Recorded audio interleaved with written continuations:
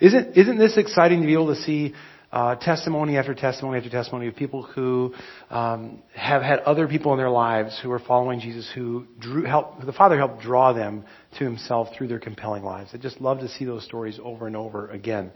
So you and I are probably, because of this last few days, collectively engorged. Is that fair?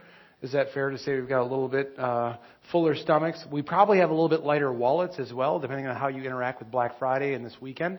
But one of the things that's interesting about this time of year is that it's the season of giving, it's the season of generosity, and so it's basically also the season of philanthropy, if you think about it.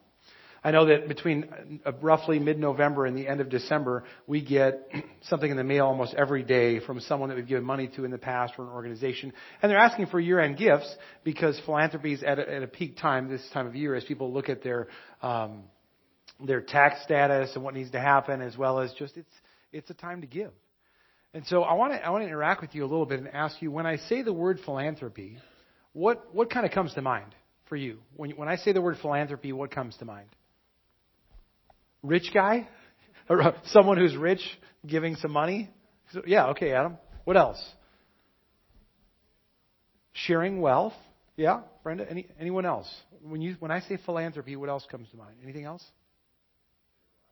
Generosity, Michael, in general? Yeah, just generosity, philanthropy.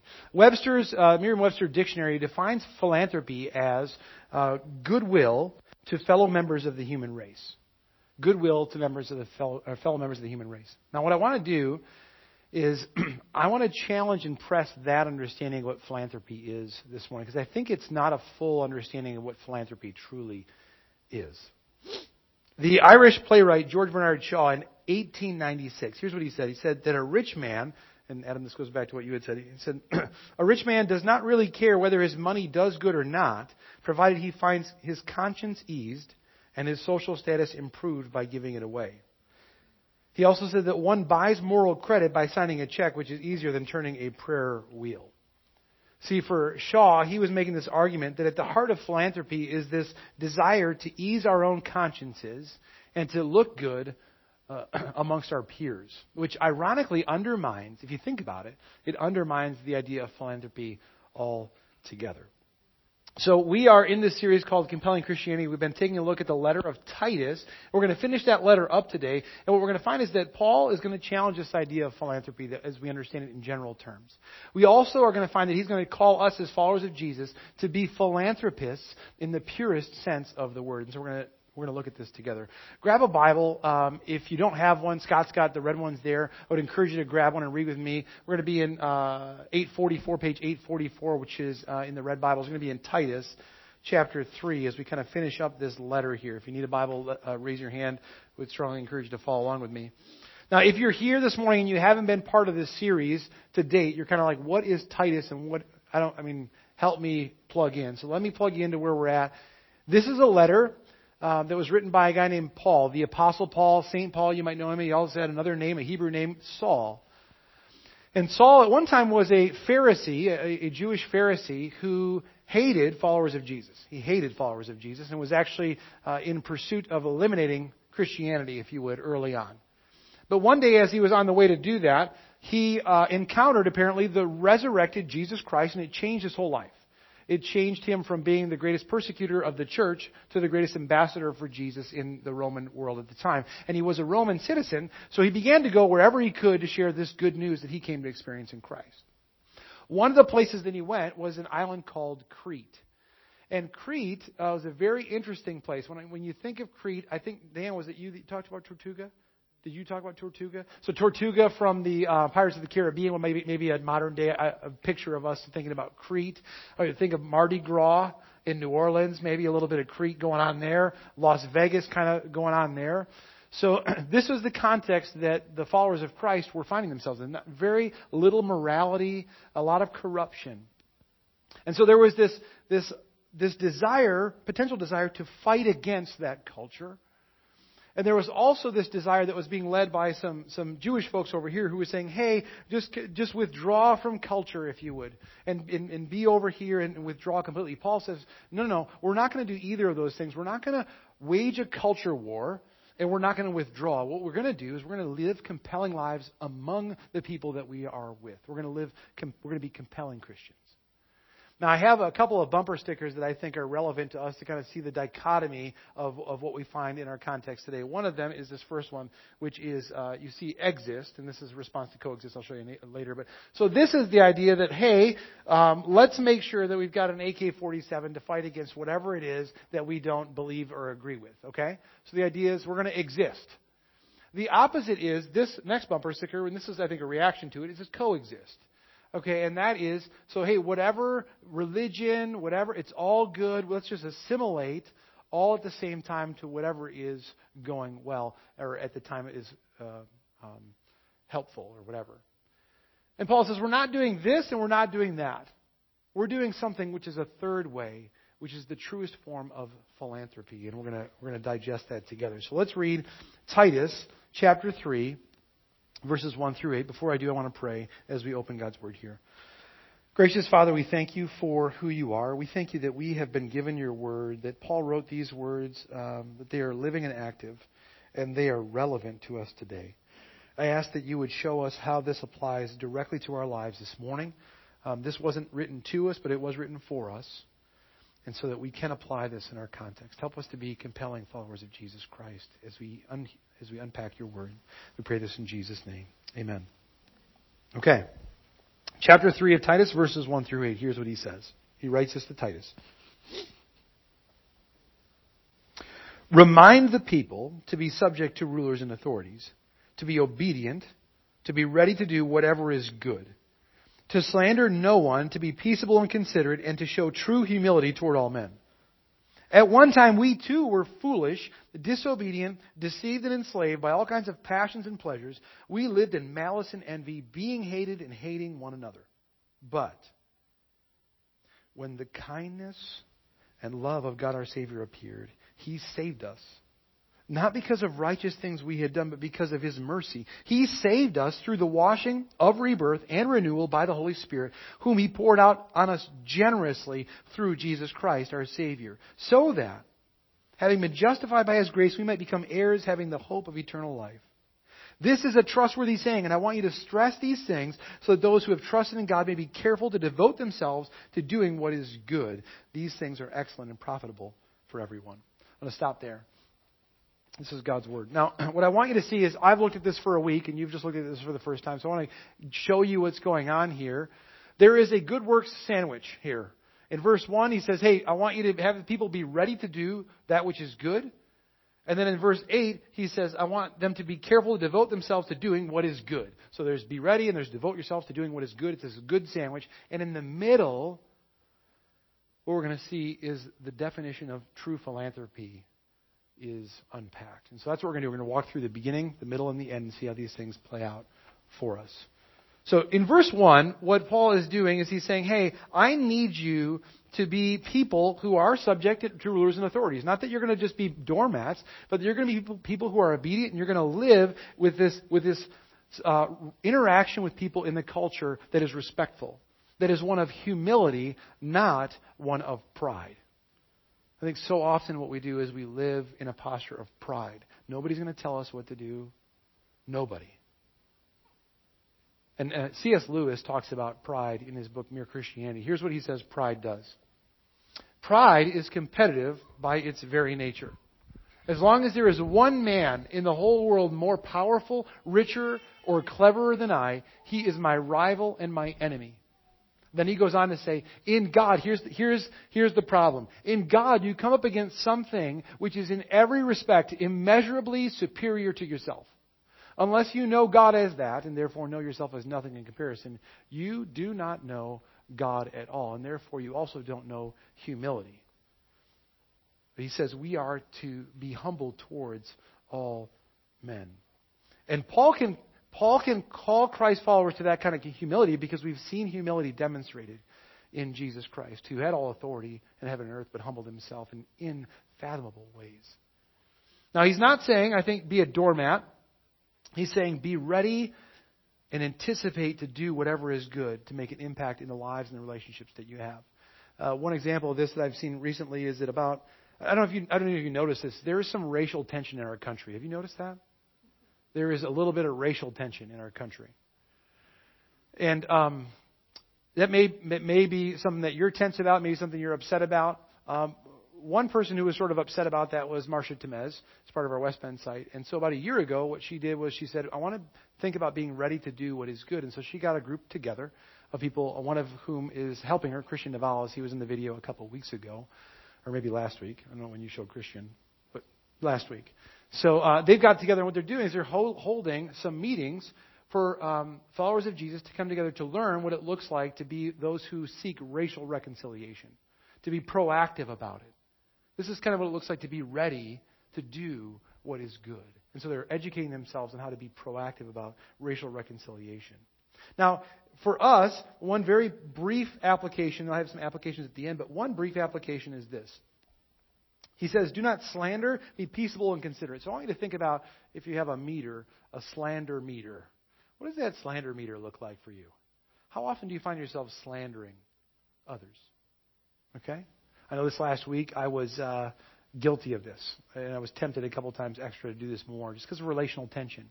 And I know that because of this last week that there was a chance that you also were tempted for some slandering because of Thanksgiving. Because you're families. Right? Is it just mine? Is mine the only one? You get together, your immediate and extended families for a time, and all of a sudden, your things are raised up that have been out there for a long time. You know what I'm talking about, right? Like, I know my family's not the only one. I know in West Bend the family's pretty well. I think you're probably with me. So, you got the family relative who doesn't come because they're just mad at this other relative. You've got the one who creates drama every time. You've got the one who doesn't talk to anybody, withdraws and secludes themselves, watches TV all day. Am I alone in this? Okay, you guys know what I'm talking about. So some of you are like, Troy, I have none of that. We don't have any of that. And so here's your challenge. That's because you're not interacting with anybody.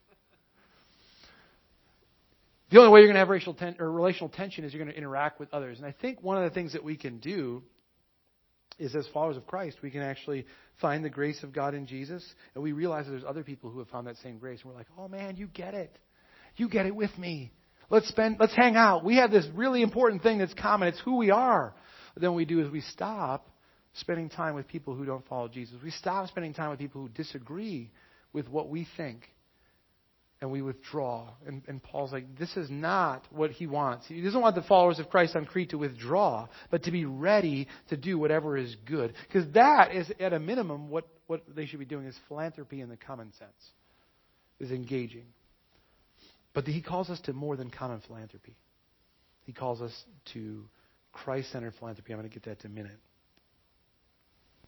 One of the reasons that the followers of Jesus on Crete were to show humility is because they were guilty of everything they were experiencing. It's easy for us to say, oh, look at all those people. But Paul says, no, he says, we too, he includes himself. We were like that. We were hating one another. We were malicious. We were envious. We were doing all these things. This is what he says. They become enemies, like Lewis says. When anyone's richer or happier or better looking, whatever. About a year and a half ago, researchers at the University of Pittsburgh conducted a study about the effects of social media habits on the moods of users. And the research determined that the more time adults use social media, the more likely they are to be depressed. Why, you might ask, would that be the case? Here's what the study concludes. The exposure to highly idealized representations of peers on social media elicits feelings of envy and the distorted belief that others lead happier, more successful lives. You know what I have not seen on Facebook? I have not seen a couple do a selfie of a fight. I mean, maybe it's out there somewhere, but I just don't see couples being like, oh yeah, just watch this business right up in here. They start going in a fight and be like, post that one on Facebook. Here's us getting into a big fight. Do you see that? I mean, maybe it's out there.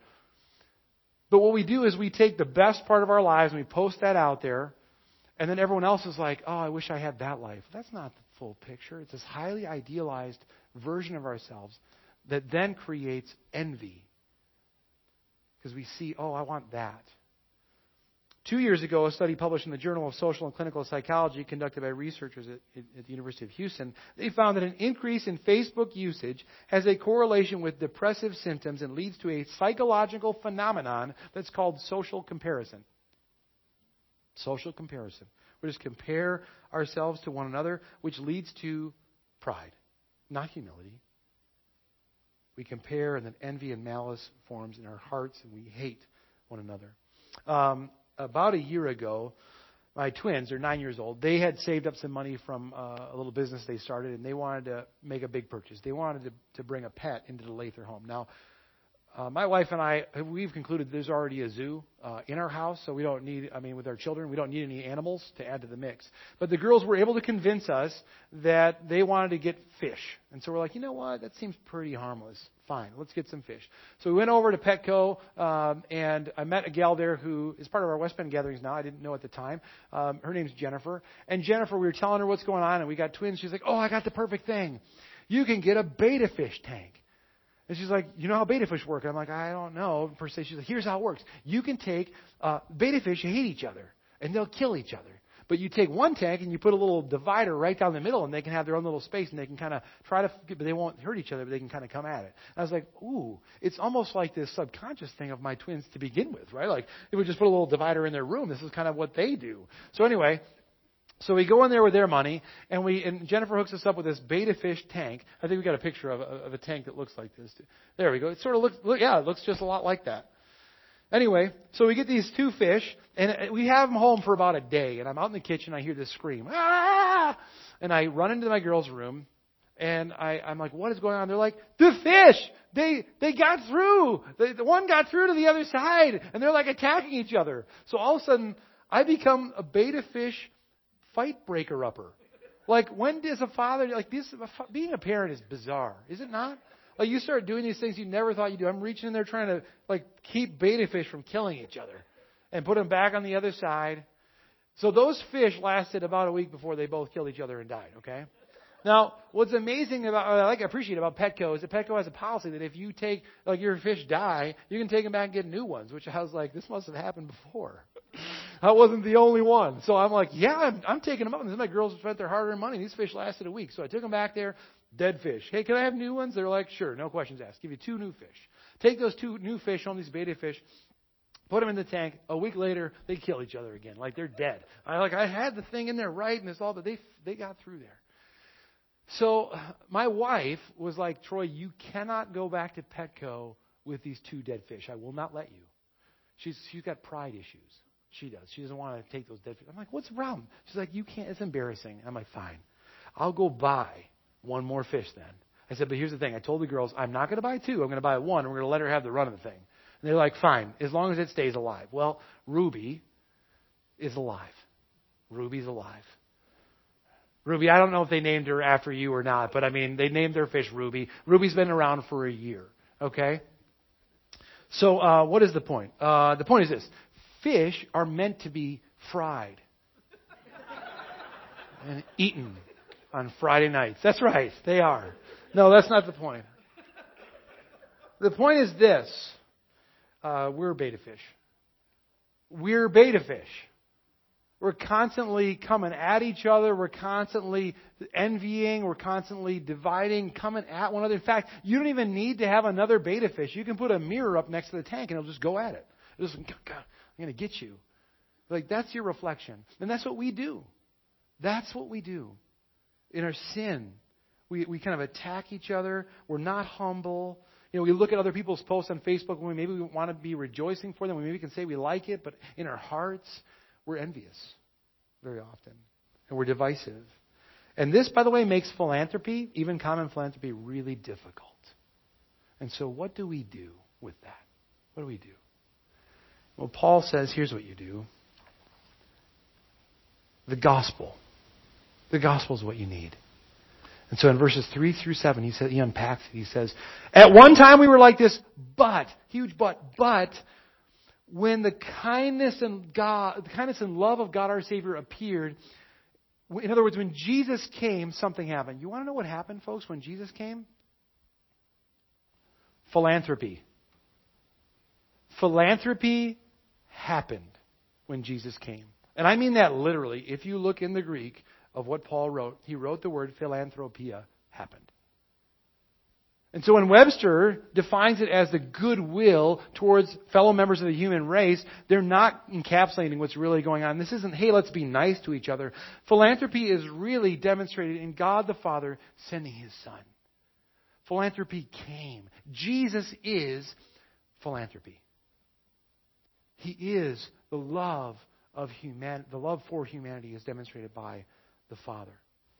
And then in verse 5, Paul writes that God has saved us through the washing of rebirth and renewal by the Holy Spirit. So those who have trusted in Jesus have been saved by a rebirth, and they're also being saved by a renewal of the Holy Spirit, which, by the way, is not something that people are doing themselves. It's a passive thing. They're not cleaning themselves. They're not washing themselves. They don't birth themselves. You know what? Have you ever heard anyone say, yeah, you should have seen me at birth. I totally rocked it. Have you ever heard anyone say that? No, no one's like, oh yeah, who was heads down? This guy. Oh yeah, heads down. Like no one's saying that. No one's saying, hey, you know what? Birth came and I was totally ready for it. Like you just were birthed. You don't birth yourself. You try pulling that off to your mom. Go tell your mom, man, remember when I rocked my birth? See what she says. We don't birth ourselves and we don't rebirth ourselves either. God's Holy Spirit does that. One of the reasons I was thinking about the fish tank this week is because I went in to the girls' room and saw Ruby's tank, and it's nasty. It kind of looks like this. This isn't a picture of it, but it's just nasty. Okay? And so I'm looking at this tank, and I'm like, oh, man, this would be so awesome if Ruby could clean her own tank. She can't. She's totally worthless when it comes to that. Someone has to reach in, pull that fish out of that mess, and clean that tank. In the same way, God we can't wash ourselves. He's got to pull us out of the filth of our own sin. He's got to pull us out of the filth of our own culture sin, if you would. And then when He does that, He does it through the Holy Spirit He gives to us in Christ. And He doesn't give us just enough. He doesn't it isn't a spot clean. He says He gives His Spirit generously. He pours out His Spirit generously. When Jesus was on the cross, He didn't give just a few drops of blood. He gave it all. He spilled all of His blood. He gave it generously and richly, which then, according to Paul, justifies us before the Father, makes us clean before the Father, and allows us to be heirs of an eternal life. This is what philanthropy is, brothers and sisters. That God the Father sent the Son. That God demonstrated His love for humanity in Jesus Christ, the ultimate philanthropist, the ultimate philanthropy. And therefore, when it says be subject to authorities, we can be subject to authorities. We don't have to have our pride in the way. Why? Because He who had all authority in heaven and earth given to Him submitted Himself to authorities. We can be humble because He who, being in very nature God, took on the form of a certain servant and humbled Himself and became obedient to death, even death on a cross.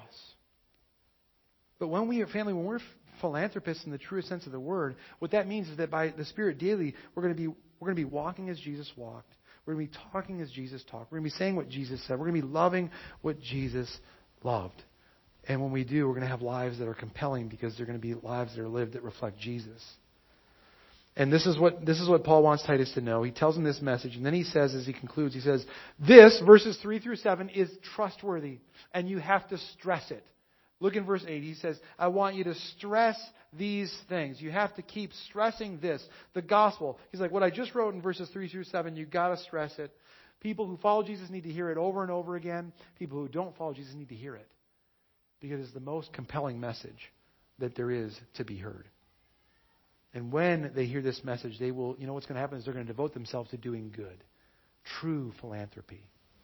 Christ-centered philanthropy. Because of God's love for humanity, we then are able to love. That's why the greatest commandment is love God. When we understand what His love is, then we can love our neighbor as ourselves. When John wrote in one of his letters, he wrote this. He said, this is how God showed His love among us. This is how God showed His philanthropy. He sent His one and only Son into the world that we might live through Him. And that doesn't just mean in the sense of eternal life. It means now. I'm currently reading a book called A Practical Guide to Culture. I'm reading it because I'm almost 40 and I feel like I need to understand the 20-something culture a little bit better. I'm feeling like an old man now. So I'm reading this book. And in this book, they talk about culture and they use this. They use these words. They say, culture tends to shape us most deeply by what it presents as normal. We are creatures of cultural habit. Our loves, our longings, our loyalties, and our labors can become products of the liturgies our culture imposes. In other words, there's liturgies in our culture. They may not always be religious liturgies, but there's things that we do. We live according to them, but rarely think through them.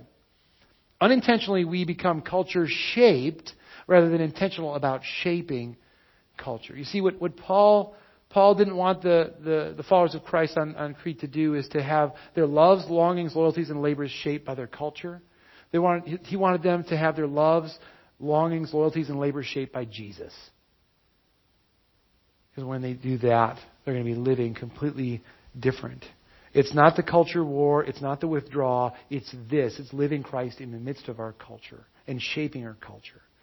I think about, some of you may be aware, so Kim Munninger, our children's pastor, has done something where she brought in a trainer from Minnesota to train about 40 to 50 people who are part of us to take care of kids who've been traumatized. Because there's a lot of trauma going around in our culture.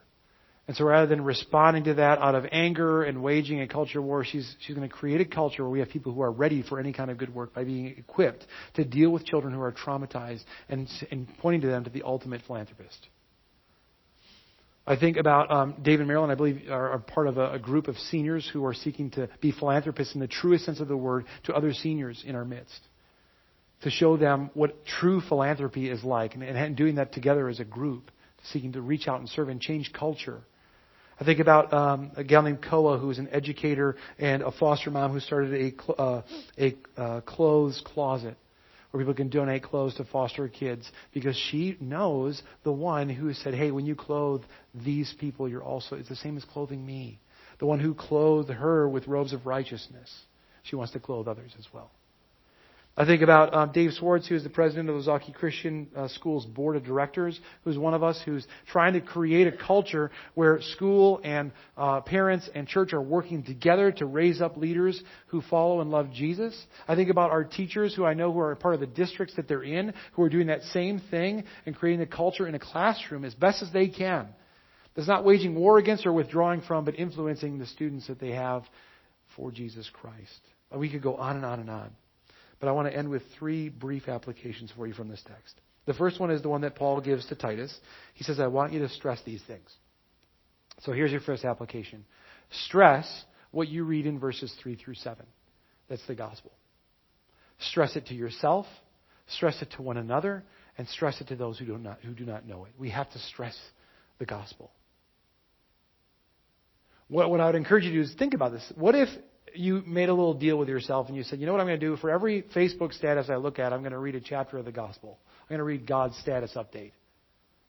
What if for every Snapchat you sent, you said, I'm going to actually see a Snapchat from God and see what He wants to chat with me about? Because we have to be in here to understand the good news. Secondly, not only do we need to stress these things, we need to stress it in community. We need to do this together. The followers of Christ in Crete were more compelling because they were living life together. Not in a way that was withdrawn, but a way that was open towards and in front of the culture that they were doing this in, inviting those in to see what it looks like to love, to be humble, to be considerate and peaceable, and to do that in the midst together. So whether that's a discipleship group or a small group, a mission community, whatever, we can't be doing this alone, and we're not meant to be.